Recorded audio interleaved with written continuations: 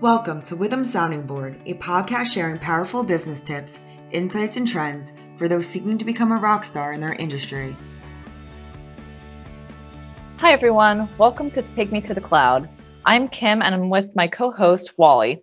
Today we're going to be discussing auction, but in context of how the cloud can empower and support the auction process. If you remember our episode last time, we went through the auction process in different stages.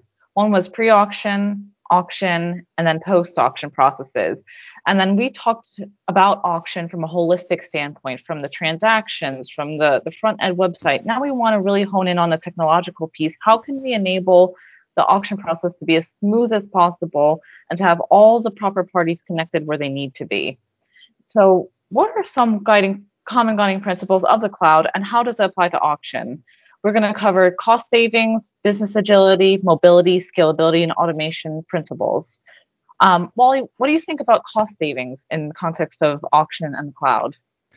Yeah, I'm not sure auction really matters on the cost savings side because I think this applies across multiple industries. But the biggest thing for cost savings is the fact that you can stand up an architecture very quickly. So when you think of the traditional format of standing up servers and licensing and access and multiple users, et cetera, a lot of that goes away in today's cloud-based applications. And so by leveraging a cloud-based tool, you can quickly scale and ramp up to that architecture and reduce your overall fees and structure up front. If you think of other ways, Kim, what are some of the things you're seeing with some of our customers? Oftentimes, the administrative burden is very heavy. There's a lot of redundant work, and it's mainly due to the fact that a lot of different teams that share data aren't connecting with each other. And then that lack of connectivity creates huge costs in the background, and that starts to add up with the inefficiencies that build up. So if there's a people problem with a lack of connectivity, it translates to everything else you can think of, to how they share data, to how they enter different data pieces into the system. It's very disjointed. That kind of brings me to my next point in business agility. This is very much related to the efficiencies and the cost savings, because normally when you have a cloud system, it's very different than regular software. So regular software usually takes you through a linear process of how to do the process, and it doesn't really account for all the hiccups that go in the way, and that creates a lot of outside work outside of the system. Now, when I think of business agility, it's that flexibility within the process that makes that you can go backwards if you need to. You could go forwards, you could go sideways. Now, you may think, how does that apply to an auction process?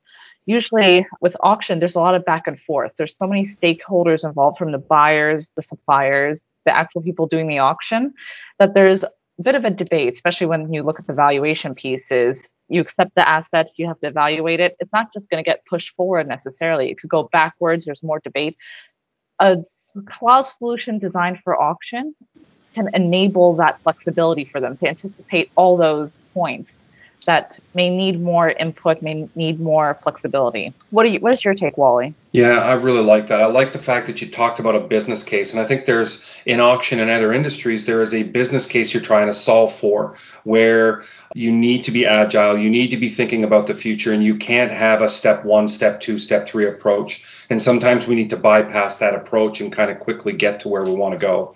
And sometimes we need a really good optics either into the future or behind us to give us the inputs that we need. So we might want to look back at our historical auction sales on a particular type and how it worked within a lot, for example, and then what that might predict what lots might sell better at this upcoming auction. And so those are ways where we might be able to use that historical information and bring some of those things to us in there. But business case being the key focus on your sort of approach there. When I start to think about, and as I hand this back to you a little bit, when I start to think about the core competencies of any organization, where what we're in the business for, one of the things that I often say as we're going in and doing our technology strategy sessions and talking to entrepreneurs is, what business are you in? And a lot of times folks can't answer that question because they're very readily available to stand up architecture, custom build solutions to meet the demands of their customers.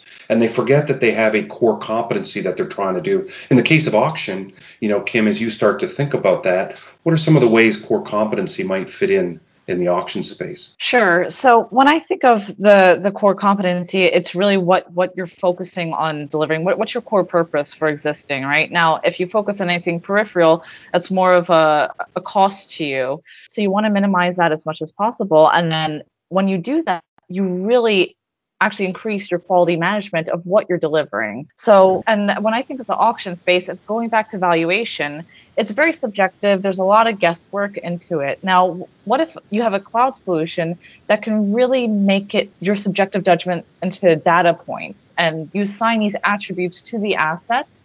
And then this kind of links to a point we're going to cover later, but it links to machine learning, which I won't cover at this moment. But as the system starts to accumulate these data points, you can see patterns and trends. You can heighten how you judge quality better in order to enhance your core competency. And I think that's the most important key right there.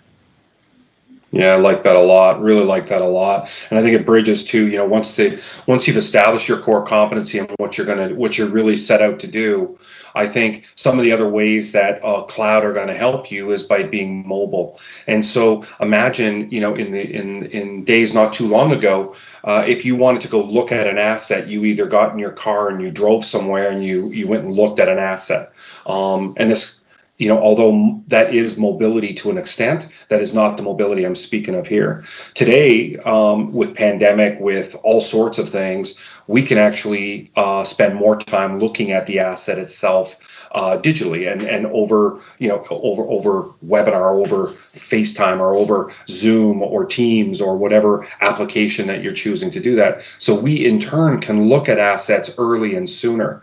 And I say this is important because the ingestion and tracking of that asset, to the owner, that asset is worth a lot more typically than what it's actually the valuation is. And so by now seeing it early, we can determine, if it's a vehicle, we can determine if there's scratches in the vehicle. If it's a bottle of wine, is it drips on it? Is the fill rate high? Like, where are you at in terms of those assets? So we're really able to judge and qualify and give better information in that first before we ingest. And then on the scalability side, to me, cloud is, one of those, regardless of industry, we can go quicker. We reduce the overall cost and framework. We reduce our administration burden and headcount, and we focus on the core competency, which you alluded to before. So as I think about mobility and scalability, I almost put those hand in hand. The scalability allows us to drive forward and gives us the agility we need, and the scalability allows us to expand at a rate far beyond what we normally would be able to invest in as an organization. When you get a cloud solution, can that solution scale with you? Don't just think of what you're doing today, but where will you be in the future, and how will processes change? How will the industry change in the future? How can a cloud solution help you keep up with it?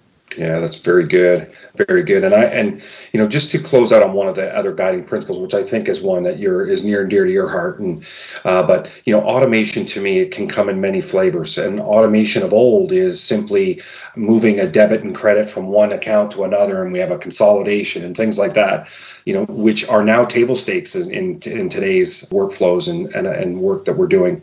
As you start to think of automation, Kim, maybe talk a little bit about some of the things that you know and love in this space. Sure. Well, machine learning is a big hot topic, and essentially, when you think of machine learning, it's really taking automation to a new level. So automation itself, you have predefined actions that have triggers based upon different conditions.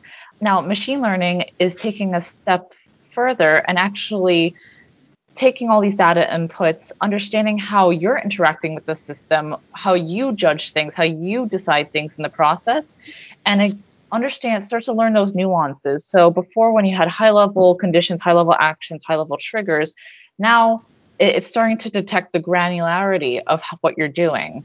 And the more historical data you have in the system, the more that the cloud allows you to build that up, the better it'll get.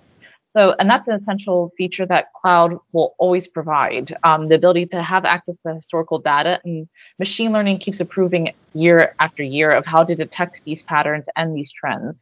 Now, relating it back to auction, I think we can give a very easy example where you scan a wine label, that label gets sent back to a library, And the wines can be validated against many things. It could be validated against fraud, for pricing.